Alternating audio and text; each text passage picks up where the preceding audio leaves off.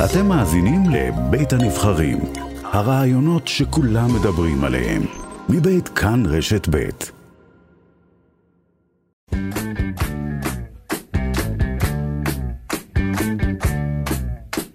הנה הוא שומע את המנגינה, מתחבר כמו אוטומט לזרם, בגופו רוקע על האדמה, הוא נמצא עכשיו בתוך הקצב.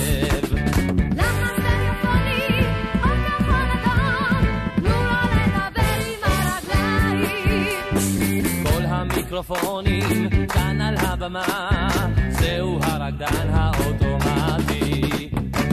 את המנגינה הוא חי, גופו מחושמל, בתוכו הלב פועל בקצב, קצב.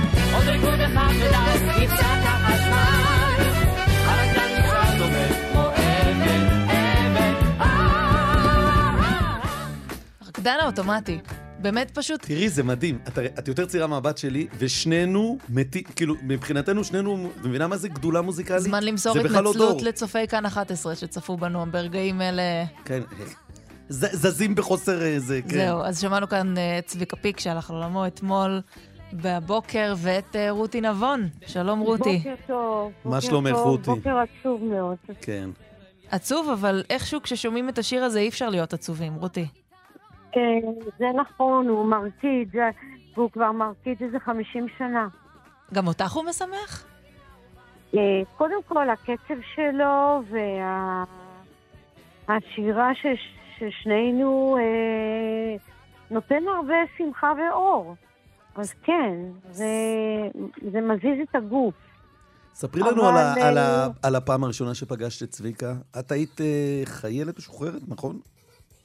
הייתי חיילת משוחררת, ובדיוק קיבלתי מחברת עד ארצי את האור הירוק לעשות אלבום.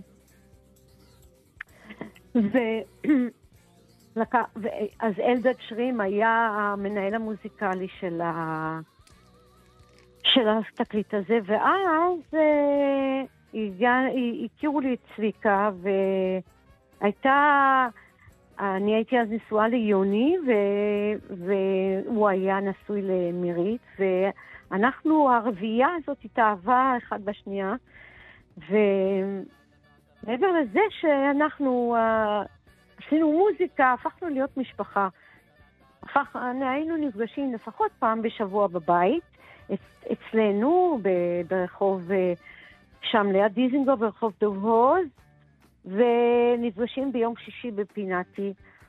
וכמובן שצביקה עם ההומור הציני שלו היה מצחיק אותנו ברמות שאי אפשר היה לעמוד בזה. והתדמית הזאת של הפופסטאר עם הבחורות, עם השיגעון, זה נכון, זה נכון. זה היה אבל שם גם כשלא היו מצלמות? זה היה שם גם כשהייתם בבית קפה?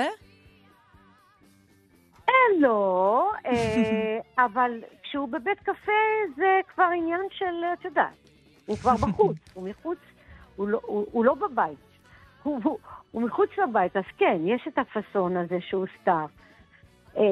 והאמת היא שהוא היה סטאר ולא יהיה עוד אחד כזה. אני ראיתי את פרנק סינטרה בארצות הברית, ואני ראיתי שזורקים לו תחתונים וחזיות. אני פשוט לא האמנתי, וזה מה שקרה עם צביקה. אני הופעתי עם צביקה המון פעמים, במיוחד בפסטיבלים, ואף אחד לא עבר עם מה שהוא עבר. איך שהוא היה יורד מהבמה, היסטריה כללית. אני גם זוכר את זה, אני זוכר את זה גם, לא נעים להגיד, בתור נער בבת ים, בבימה, כאילו זה היה צרחות. רותי, והוא היה, אבל התחושה שלו, לפחות לפי הרעיונות, הייתה שלא מעריכים באמת את הגדולה שלו, שהוא לא דיוויד באוי, שהוא לא מקבל את היחס הרואי. ואולי באמת בשביל להמשיך... לא, בשנים האחרונות כן. לא, אני מדבר על התקופה... אבל בתקופה שלנו, הוא היה צוחק מכל אלה שהוא לא עבר להם בגרון. הוא היה מחכה אותם, וזה היו די הרבה. ננסי ברנדס, מי שהיה חבר... ואנחנו ידענו את זה, אבל הם פשוט, בקום המדינה, וגם בתקופה שלנו, באו מלחינים מדהימים, כן?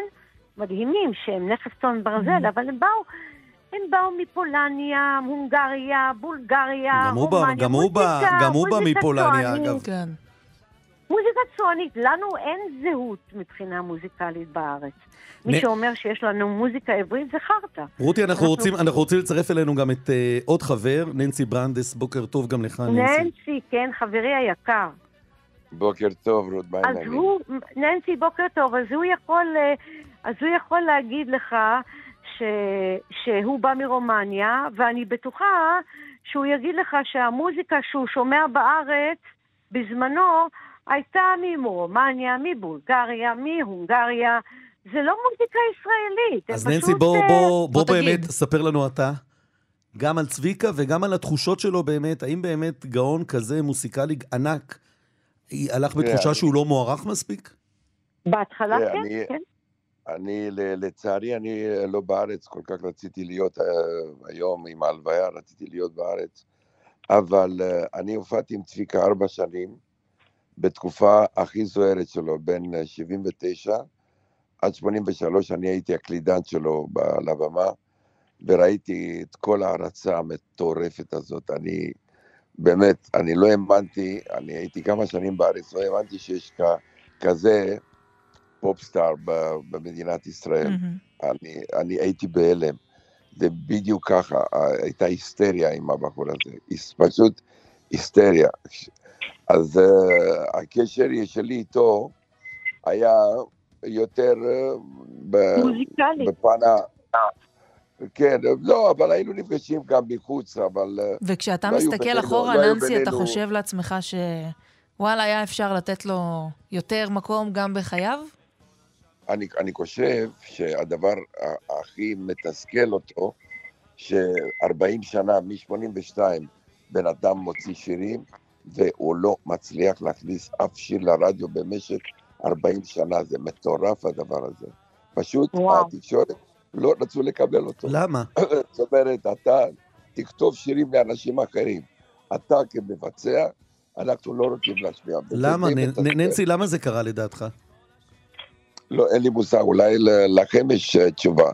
אין לי מושג למה. אבל איך זה יכול להיות כשהקול של האיש הוא באמת הפך להיות הקול שכל כך מזוהה, לא רק עם ה-70s, אלא גם עשורים אחר כך? זה בדיוק ככה, אין לי... הוא היה מופיע בשנים האחרונות על הבמה, חצי מההופעה, זה הייתה עם השירים שהוא כתב לאחרים. לדנה אינטרנשיונל, לשרית חדד, לכל האלה. הוא לא שר שירים שהוא כתב ב-40 שנה. רותי, לך יש הסבר? למה לא רצו אותו בתוכניות מוזיקה עם הקול שלו, אלא רק שהוא כותב מלחין לאחרים?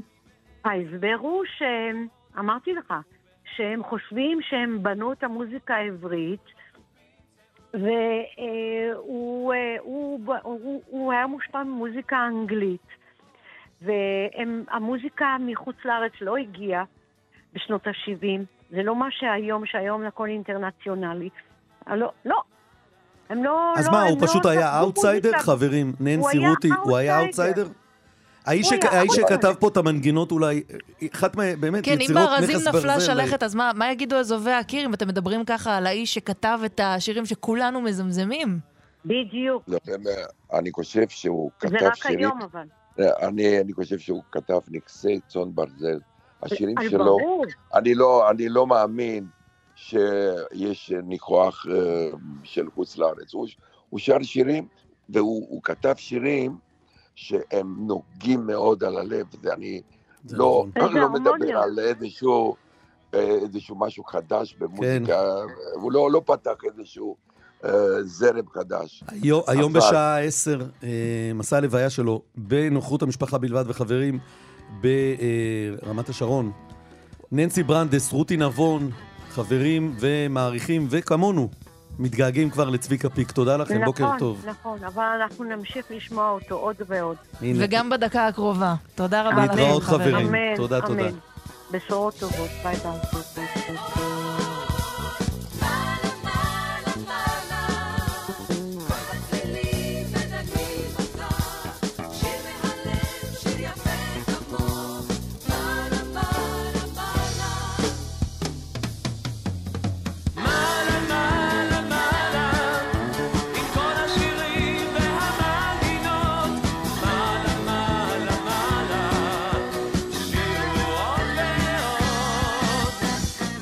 מעלה לעבר השעה 9 חדשות, ואז נחזור בשעה שנייה. יש לנו מלא דברים לדבר עליהם, מסעות לפולין, מחקר חדש מאוד מעניין שהצליח להחזיר... טוב, רגע, נתן לצביק לסיים ונחזור בשעה 9. מחקר מעניין, נשאיר את זה כך.